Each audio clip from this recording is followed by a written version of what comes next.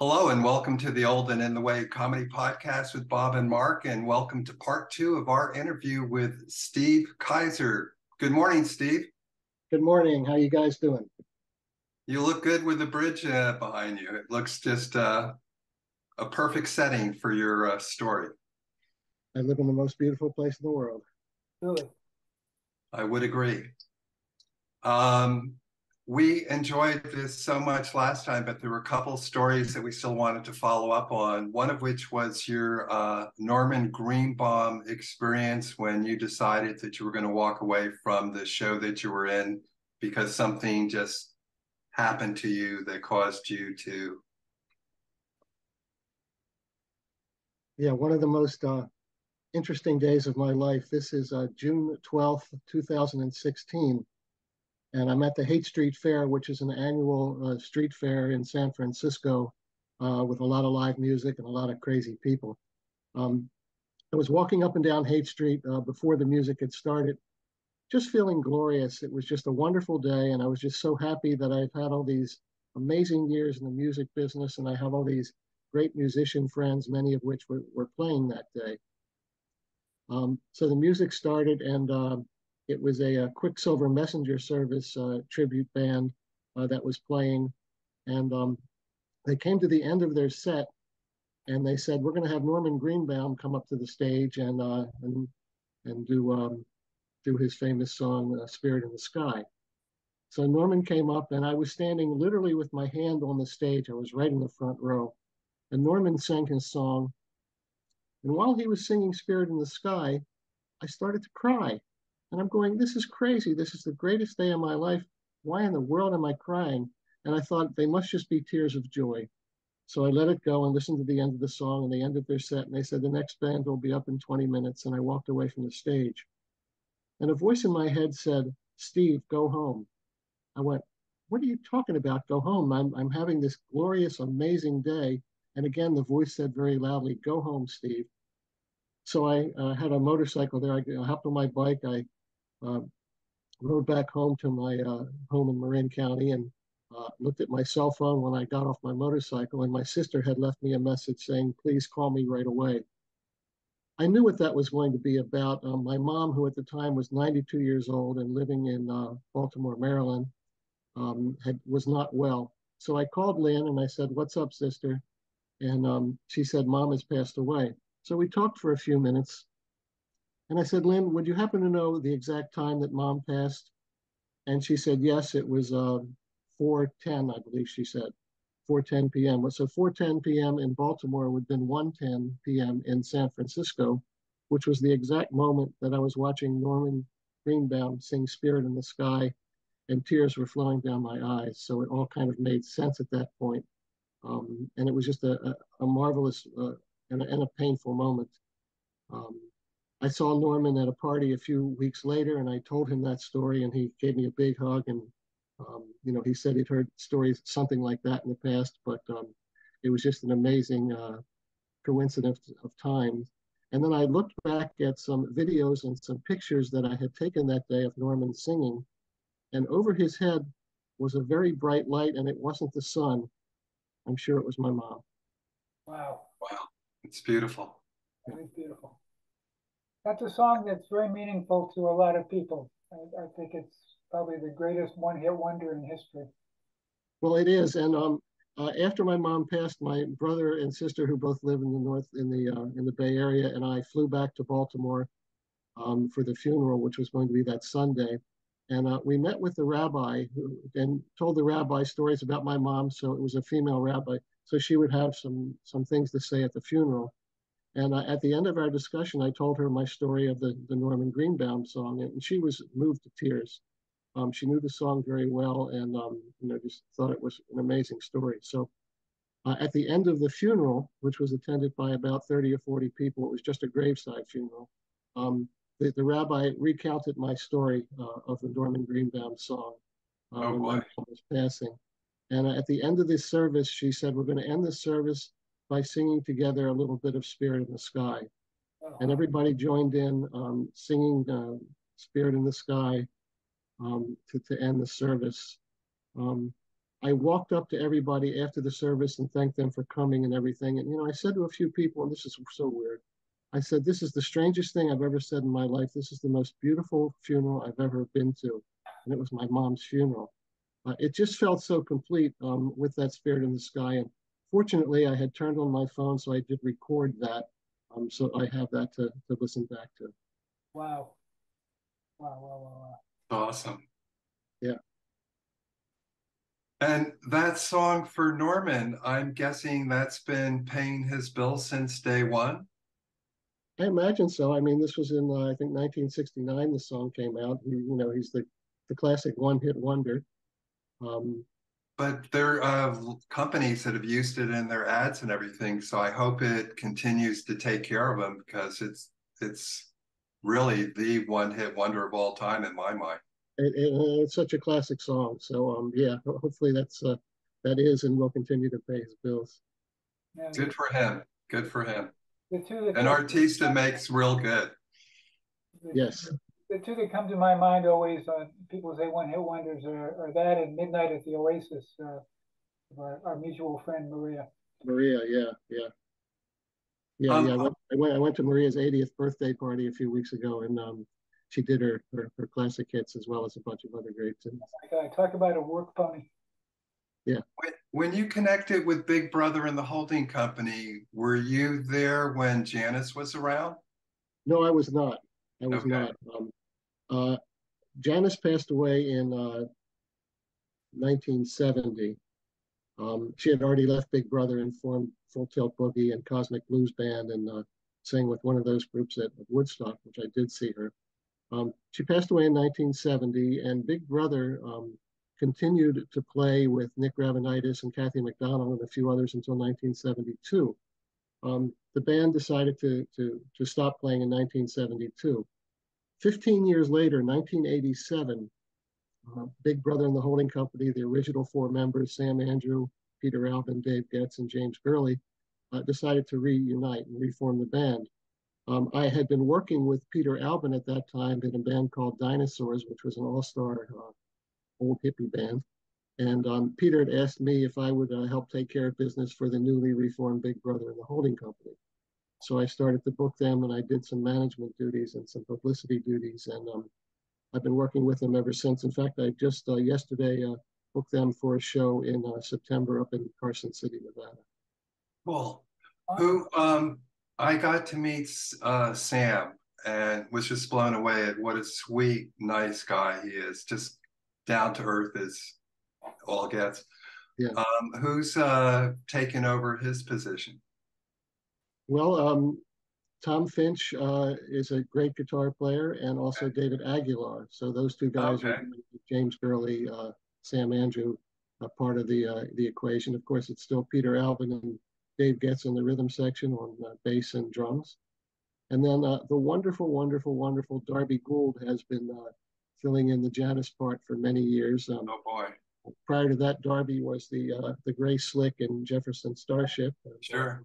I toured with them as their tour manager for a couple of years, so I know Darby very well. And she does just such a wonderful Janice, and it's just such a beautiful experience to see a room full of people singing along to all of her famous hits. And it's a blessing for me to be able to have worked with these legendary musicians. For sure. Your connections are pretty amazing. I love the photo page that you have on your website. It's just a who's who of the biggest whenever. It's just mind-boggling the connections you've made throughout your travels and journey. I'm very fortunate because growing up in the 60s, music was really my salvation. And I hadn't gotten into the business yet, of course, but music meant so much to me. And as an adult, I've been able to befriend and work with and support many of those musicians that I really worshiped earlier in my life. So it's been a great ride. By the way, my website is www.stevekeyser.com, and that's STEVEKEYSER.com. As you mentioned, I have over 100 photographs, most of which I've taken from my musical experience that are on the website. There's also over 100 videos, many of which I shot of shows and concerts that I've been involved with over the years.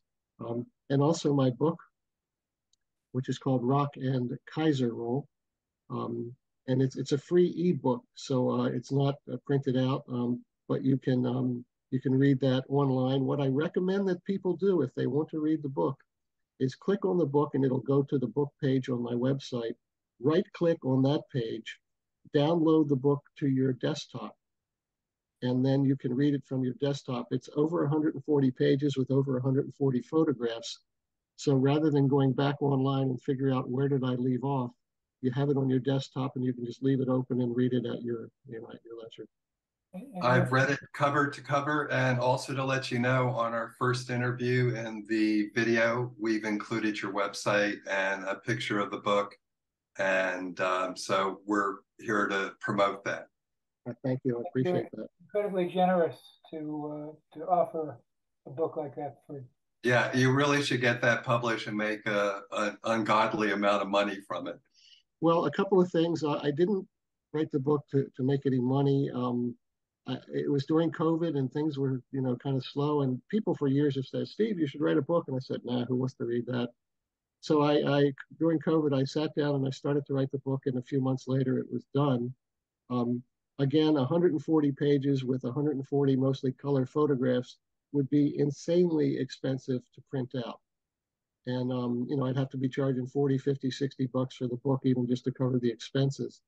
And again, it was not my intention to, to have this be a money-making project, but just to kind of share my experience. It almost didn't matter if people didn't read it. I just wanted to kind of get it out there and Sure. say I that. would imagine it was almost therapeutic during the pandemic to write it. And It was because as I look back on my life, it's been like, wow, man, look at all these amazing things you've done and all these wonderful people you've been involved with and all the concerts and the festivals and on and on and on. So it was really a wonderful experience for me to kind of put that all in one place. And, if people wanted to read it and share it, then all the better. And a part of all that I really enjoy is that the Dinosaurs finally get their due, because they were this incredible band that I don't think a whole lot of people beyond the Bay Area have any idea about. That's very true. Back in 1981, I only had one act that I was working with, which was Michael Bloomfield's backup band, Chicago Blues Power. And this musician named Michael DeJong, wonderful guy, wonderful player and singer, used to come in and sit in with Chicago Blues Power. And he's talking to me one day in 1981 saying, a friend of mine has been studying for his law career and just passed the bar, and he wants to form a band. I said, okay, great. And he needs some help. I said, okay, who is that? And he says, well, his name is Barry Melton, of course, who I knew as the Fish from Country Joe and the Fish. So Barry and I had lunch and talked things over. And he put together a trio with Spencer Dryden from Jefferson Airplane and Peter Albin from Big Brother. And then needed that fourth player. So he called up John Cipollina and he said, hey, John, how about Dinosaurs? And John said, sure, that sounds great. So they formed the band, and they did a couple of gigs as the quartet.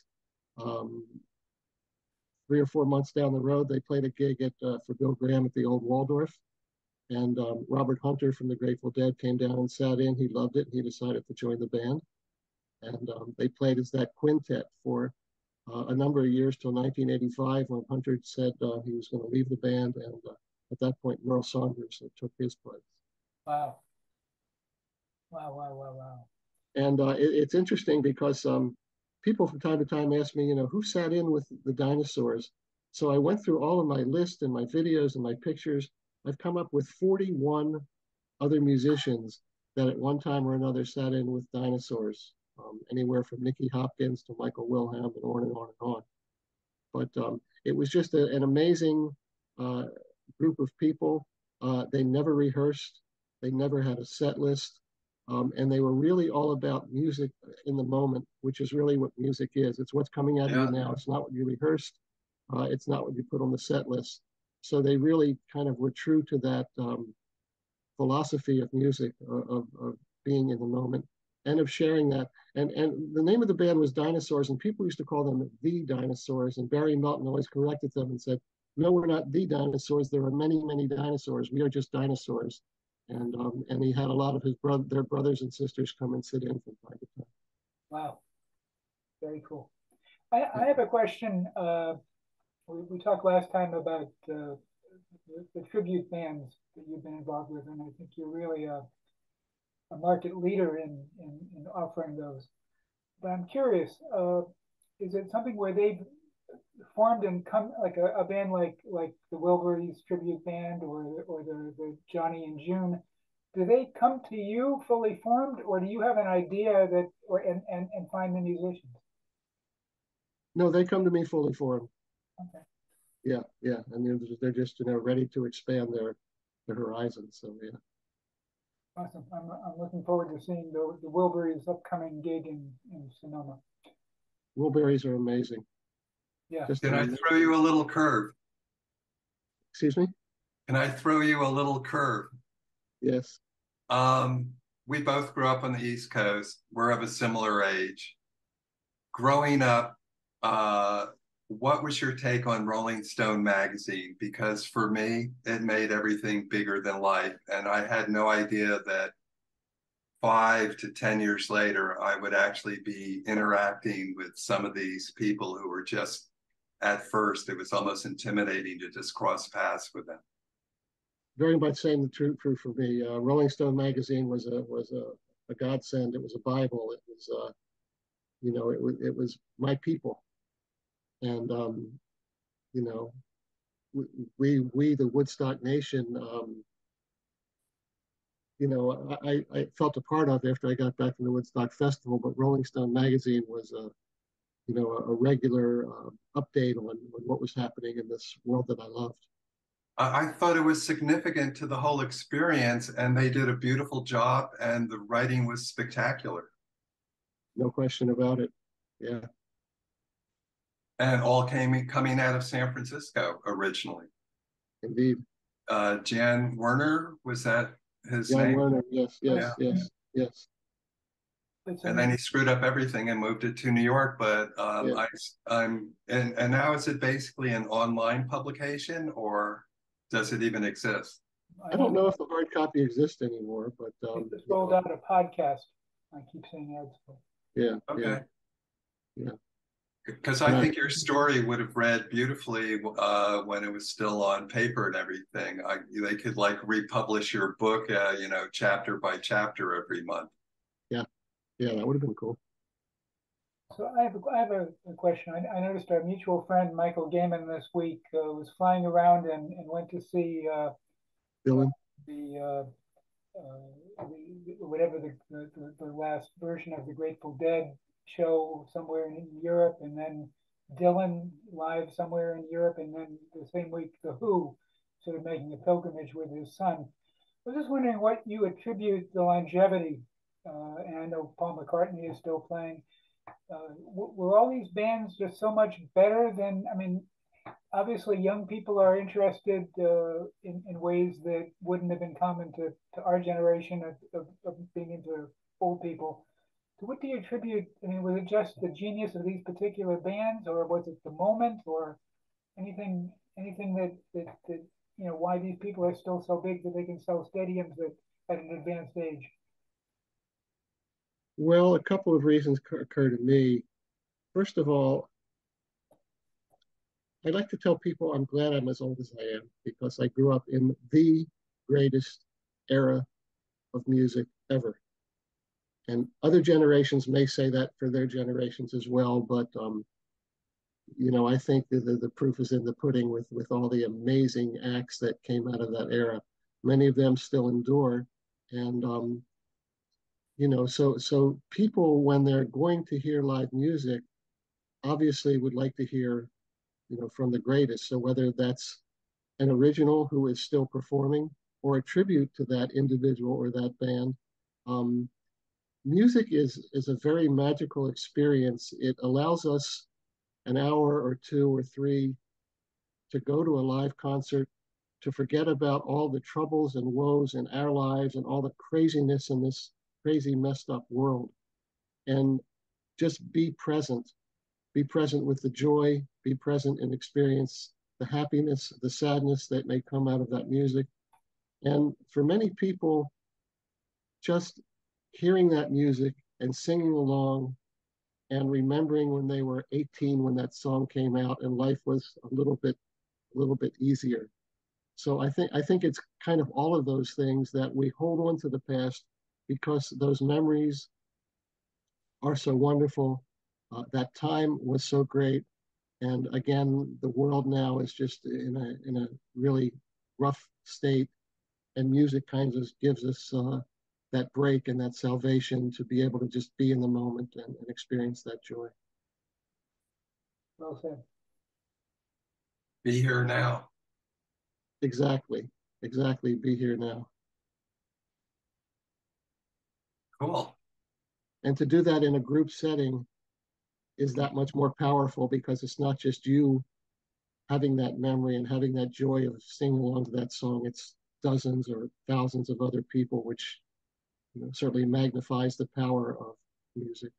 And for a brief moment in time, it kind of embodies the whole peace, love, and happiness thing, which is not anything that just happens. You're put in a context where when it's a great concert, it's something that you've shared with a large number of people. I saw Queen in San Francisco, and the audience, it was the first time I've ever seen the audience, as they do in Europe, sing along with the group. And there was such a huge gay presence there that loved Freddie Mercury. It's one of the best concerts I've ever been to. It surprised me, and this was right during their the two Groucho Marx albums, Day at the Races, and I'm trying to think what the other one was, where they ripped off two Marx Brother movie titles. But The opera. San Francisco is a unique place, I would think, for seeing anything. It's a great audience. No, I agree. And music is different because there's other group experiences like sports, movies, live theater, where there's a lot of people kind of focused on one thing. Mhm. All of those other things require some effort. You have to participate in a ball game. You have to participate when you're watching a movie. You have to be involved and pay attention when you're watching a live theater. With music, you don't have to do any of those things. No thought. You can be blind, and you just be and let the music wash over you, and work its magic. I agree. Okay, we're running out of time, and I think we're about at the same length as last time. So, Steve, I just want to thank you for giving us so much time and sharing your memories. This has been a high point podcast for me. Well, I've always said that nothing that you've have or that you've done is any good unless you can share it. And I've just been blessed, as I will say again and again and again, to be able to support musicians and to play my little tiny part in keeping live music going. Right Thank on. you both very much. I Nice really work. appreciate this Nice opportunity. work. Thank you, Steve. Good on you. Thank you, guys.